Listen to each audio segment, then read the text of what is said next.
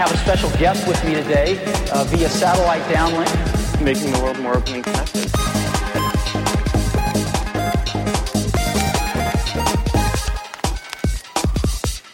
Welcome to the Today in Tech History podcast, where you learn about a few tech-related events that occurred today, October 23rd, from history. On this day in 1975, Atari filed for a patent on the sit-down cockpit arcade cabinet, literally putting you inside the game. The game Highway, with the slogan "Highway, all it needs is wheels," was the first Atari game to use the cabinet. It was a first-person driver in which you had to dodge cars and well drive. On this day in 1984, the Monterey Bay Aquarium opened in Monterey, California. It not only provided a world-class place to learn about sea life, but inspired millions of screensavers and wallpaper images.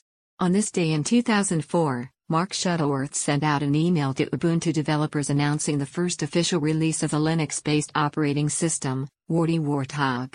Every 6 months since, a new version of Ubuntu comes out with a new alliterative animal-inspired name.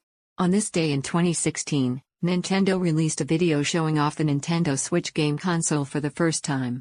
It demonstrated the hybrid tablet nature of the console and showed off the Joy-Con controllers.